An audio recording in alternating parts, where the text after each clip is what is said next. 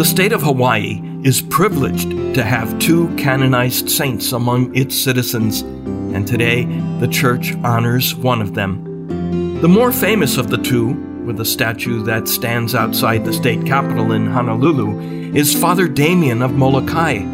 Today's saint was less than 2 when her family immigrated from Germany to upstate New York, and her name is Mother Marianne Cope.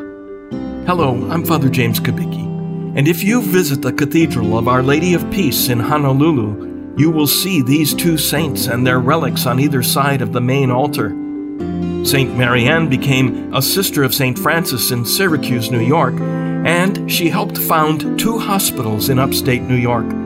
When she was the Mother Superior of her order, a letter came from the faraway Sandwich Islands, now known as the Hawaiian Islands. It asked for help for the schools and hospitals there. Answering the call, Mother Marianne and 6 other sisters arrived in Honolulu Harbor in 1883. Until her death in 1918, she served the poor and the sick, including Father Damien himself, after he had contracted Hansen's disease, or leprosy.